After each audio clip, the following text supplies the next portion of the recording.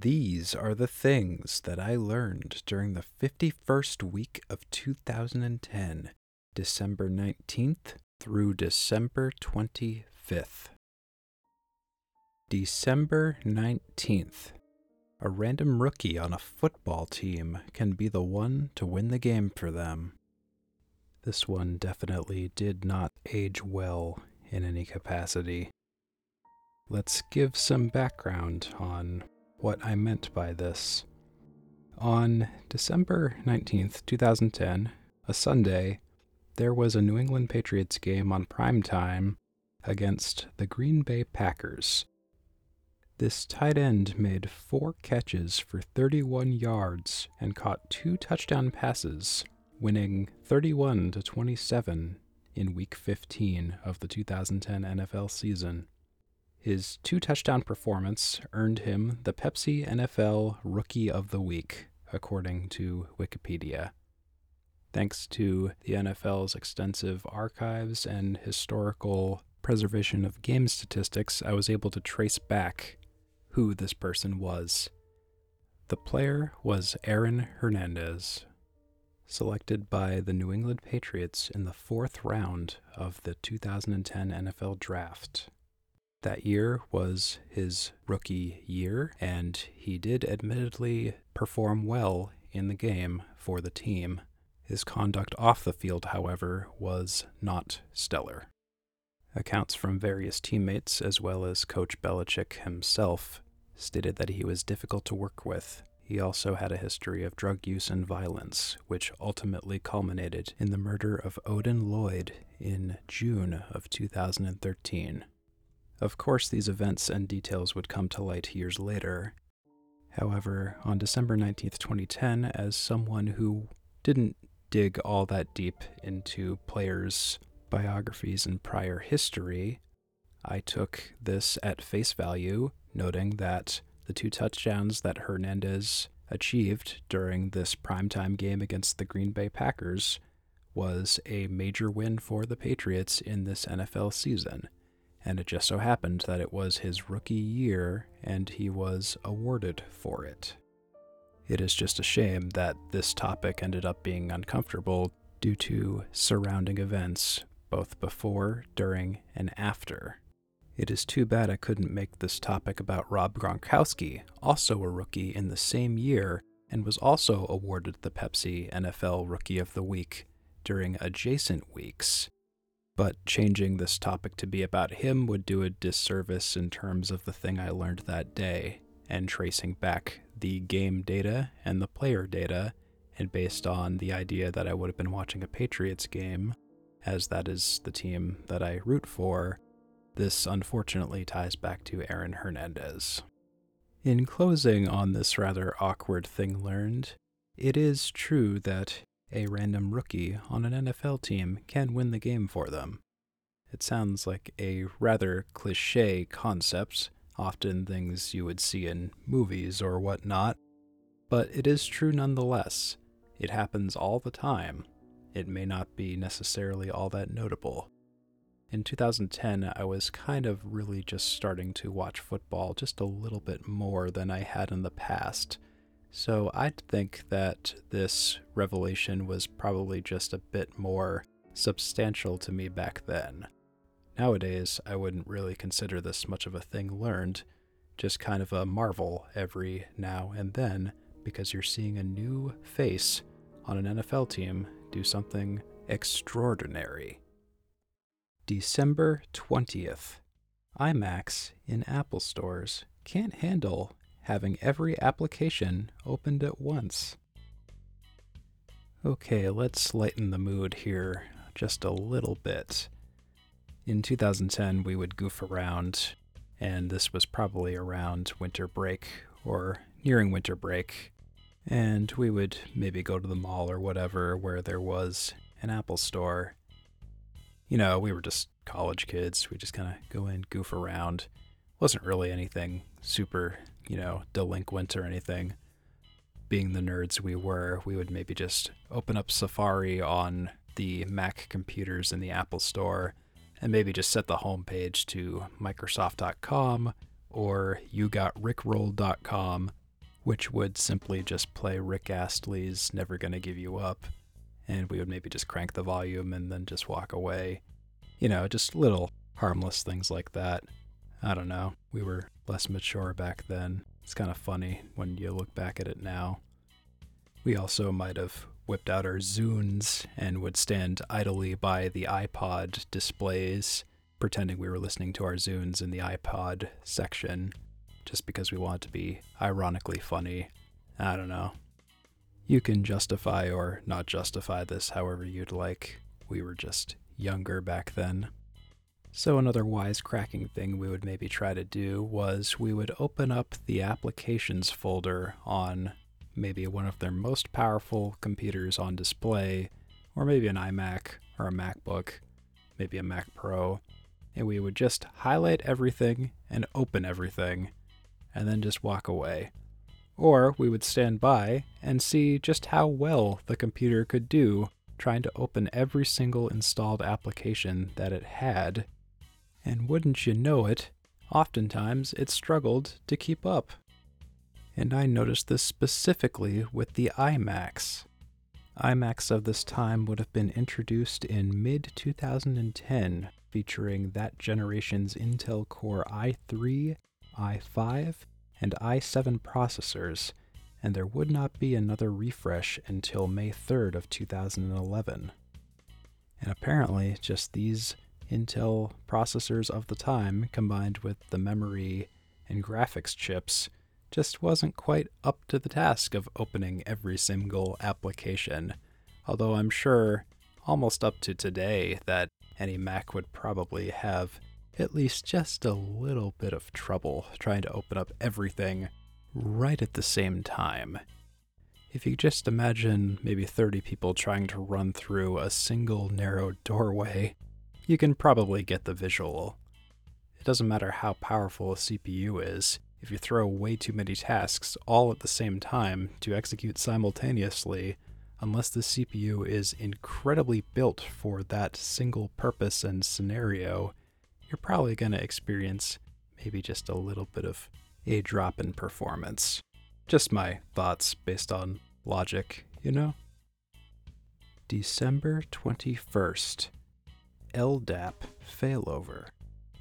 Alright, are you ready for a in-depth, advanced, big topic? I'm not really, but I'll try to make something out of it. In a previous episode, I discussed what LDAP was. As a refresher, it means Lightweight Directory Access Protocol. It is basically a directory service for an enterprise. If you can imagine Active Directory or Open Directory, Microsoft and Apple's respectively, that's basically what it is. It does user, group, computer management, and a bunch of other bells and whistles. A server generally controls LDAP or dictates what you do with it. Usually, these services are hosted on a server, but what happens if that server suddenly goes down? How will users log in? How will computers authenticate to the domain? And how will permissions be applied? It's like when the phone book blows up. Like, how do you look up phone numbers and such? Well, LDAP failover is a solution to this. In a server environment, it is definitely not uncommon to have a second server be on standby or in a passive state to be able to take the reins if the first server goes down, either intentionally or unintentionally. That is the core idea of failover in general, encompassing not only just LDAP, but really anything in the computing world. I was detailing in a previous episode that I was trying to get this to work with the 2 brand new servers at the TV station. Previously, there was only one server with no failover setup. With the new hardware, we wanted to have a failover setup, so if one ever had to go down for maintenance or crashed, the users would see no degradation in service. I was dealing with Mac servers, so I was learning the concepts of Open Directory Master and Open Directory Replica. And the way this worked was you designated a primary server as the Open Directory Master, and you specified the backup server, or the server that would be the failover target, to be the Open Directory replica. And it was basically as easy as opening up the Open Directory settings in Server Admin on the failover server. You look up what role it is to play in the Open Directory configuration, you click Change, and you change it to be an Open Directory replica. You point it at the server you want to designate as the Open Directory master, and then click OK. And basically, that was what the setup involved, at least according to my notes from back then. I'm not sure if this was really necessarily the best practice, but this was what I did to set it up at least, and I recall it worked. So there we go. Thing learned and thing accomplished. What a nice little day.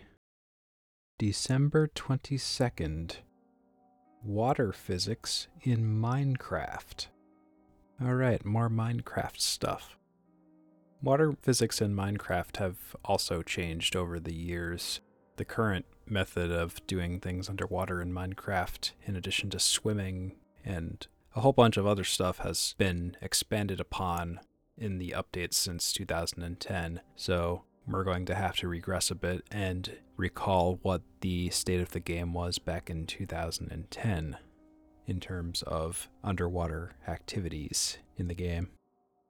By December 2010, Minecraft was in alpha version 1.2.6, the final version released before it changed over to Minecraft Beta, which was a major milestone update. The way water works in Minecraft is very, very different than the way water works in real life. As an example, you can take a bucket in Minecraft, and you can go to a body of water, and you can scoop up a small bit of the water, and then you can place that block of sorts in another area, which will spawn a whole bunch of water, but the original point where you place the water can still be picked up and moved somewhere else, along with all the water that is spawned from it. It's sort of like an infinite single source of water, which, of course, in real life, if you did the same thing, it would just kind of fizzle out everywhere and you wouldn't be able to pick it up again, which would be kind of silly. But in Minecraft, it's different. So back then, I was kind of just playing with the concept of picking up water, moving it to another spot, creating a waterfall from way up high, and it would create a huge column of water, which you could then swim up or down, which kind of provided a nice method of vertical transportation.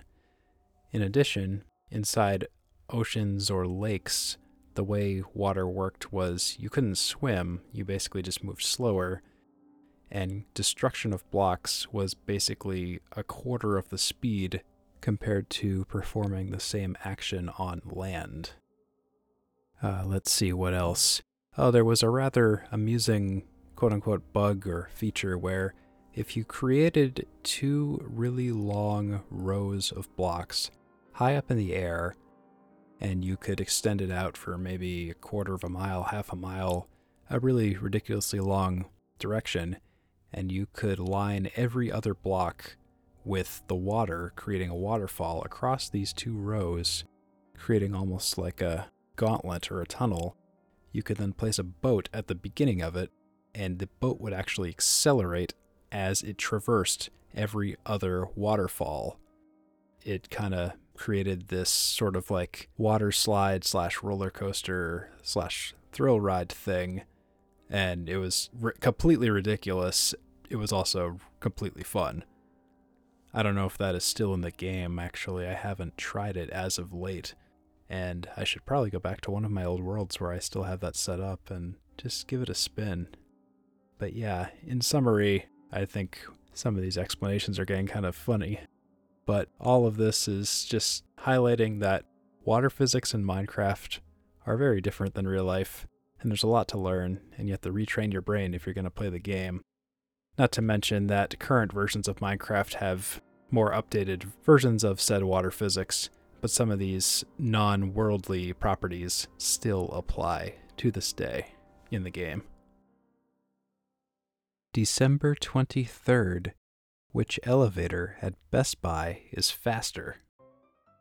There is a Best Buy about 10 to 15 minutes from my house that has a very peculiar set of elevators that take you from the parking garage up to the main floor, which takes you into the store. While both elevators remain routinely inspected, as I sure hope they would be, and you can validate this by looking at the inspection certificate inside the elevator, there is definitely something iffy, wrong, or quirky about one of the two of them. There is one where if you press the button to wait for the elevator, it definitely makes some interesting noises, and it comes down a lot slower than the other elevator. Bear in mind, both of these elevators only go from the parking garage level up one floor to the store level with no other options, so it's not even going very far vertically. However, one of them still goes much faster than the other, and there have been times where you get in the elevator and those doors close behind you. You kind of wonder if you're going to get stuck, and sometimes there's some interesting rumblings, delays, and overall uneasy feelings when you're inside, just waiting to go up or down. So generally, I discovered that maybe I should just avoid that elevator entirely and take the other one.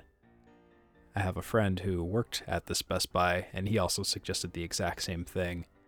There were times where if we did take that elevator, sometimes we would try to jump in it or make it rock or roll or see if it would do anything even more stupid than it already was doing. It's been at least 15 years that elevator has been in that state, long before 2010, going back as far as maybe 2007, 2006, 2005 even. Elevators, man. Not even once. December 24th. Scratch tickets can be ridiculously complicated. I remember this. For many, many years, my family had a tradition where we would purchase scratch tickets for one another, and on Christmas Eve we would scratch them off to see if anyone won anything. Completely random chance, luck of the draw. Sometimes you won, sometimes you lost. But it was all in good fun. It was almost a bit of a competition to see whose pack of scratch tickets yielded the most money at the end. Depending on what state you bought these scratch tickets in, it seemed that they would have varying levels of complexity to them. For example, if you bought them in New Hampshire, it seems they were very straightforward. A lot of the scratch tickets would be, okay, here's 9 things to scratch. If you scratch this icon, you win this amount of money. If you scratch 3 of the same icon, you win even more money. And also scratch off this random 10th icon over here. And if you get a superstar icon or something, you win everything on the card. However, if you got scratch tickets from, say, Massachusetts, suddenly, a few of these, you have to flip the card over, and there's paragraphs and paragraphs of rules, conditions, and gotchas that you have to follow. And nothing was more infuriating than one particular scratch ticket, which took us at least 30 minutes to an hour to fully process. It had so many rules, and we weren't even sure if we won by the time we were done it. It was like a word search, crossword puzzle type thing, almost like a combination. And I remember we were just scratching our heads as to like, what is the end goal here? How do you win anything? Like, the matching logic made no sense. It seemed like you had to maybe match words, but not all the time. It was really, really difficult. At the end of it, I think we maybe won what amounted to $2. Not even sure. I just remember it took at least 3 or 4 of us to read the rules, and we all had our own interpretations of the rules because they were worded very interestingly. Maybe it was intentional, but I feel that was way too complex for a scratch ticket on Christmas Eve. I think that whoever is making these, I applaud your creativity, and I applaud your desire to make scratch tickets worth their dollar amount of purchase price, but some of us just want to enjoy the dumb action of scratch it off and find out if you won something or not. not necessarily read an entire playbook of how to win or lose a scratch ticket which you still have no control over at the end. It's still predetermined. You know, I'm going back on what I said earlier. I can't quite remember which state it was that was the more complex state, whether it was New Hampshire, Massachusetts, or maybe if they flip-flopped each year. One of the two. I guess if ever in doubt, you could always just take them back to the grocery store or wherever place that you purchased them at. And I think you can usually get someone to just tell you outright if you won or lost something. Just as long as you didn't scratch out the void section, which is often in a strange corner of the scratch ticket. Not really sure why that even presents itself as an option to con you out of the money that you potentially won. Maybe it's for anti-theft purposes. I don't know, I'm not an expert here in scratch ticket logic, but it's still a mystery to me. Have fun, be safe, celebrate responsibly, and carefully read the rules of those scratch tickets. And finally, Christmas Day 2010, December 25th. Digital picture frame usage. This was me learning how to use a digital photo frame that we purchased for my grandmother. The idea was that we could load it up with plenty of family photos and it would present itself as a slideshow or whatever, and she could enjoy it. We would periodically reload it with updated photos or old photos that we may have scanned from slides or prints. And the idea was that it would provide more value than a standard printed photo frame. It also was a nice workaround for the fact that my grandmother was not very into computers. This was more of an easy plug and play, powered on and enjoy the content solution for her. This was before the iPad era, or at least right before it. The end of 2010 was basically right when the first iPad was still coming into its own, and no one in my family at least had one at that point. And we didn't really have any other portable means of displaying digital photos other than bringing a laptop over to her. And I don't think we really had one around that was really capable of being dedicated to such a thing. So we found this little digital photo frame and we gave it to her as a Christmas gift that year. It was okay. You loaded the photos in via a flash drive, or you could just load the photos from a flash drive without copying them to the photo frame's internal storage. That way, if you needed to add more photos, it was as simple as unplugging it, plugging it into a computer, copying the photos, and then moving them over. The photo frame also had a few additional options, one of which was it did have an optional wireless card thing, but we didn't have that. Even if it did, I don't think I would have honestly used it because I think the interface on that photo frame was not pleasant to use. It was slow. It was annoying.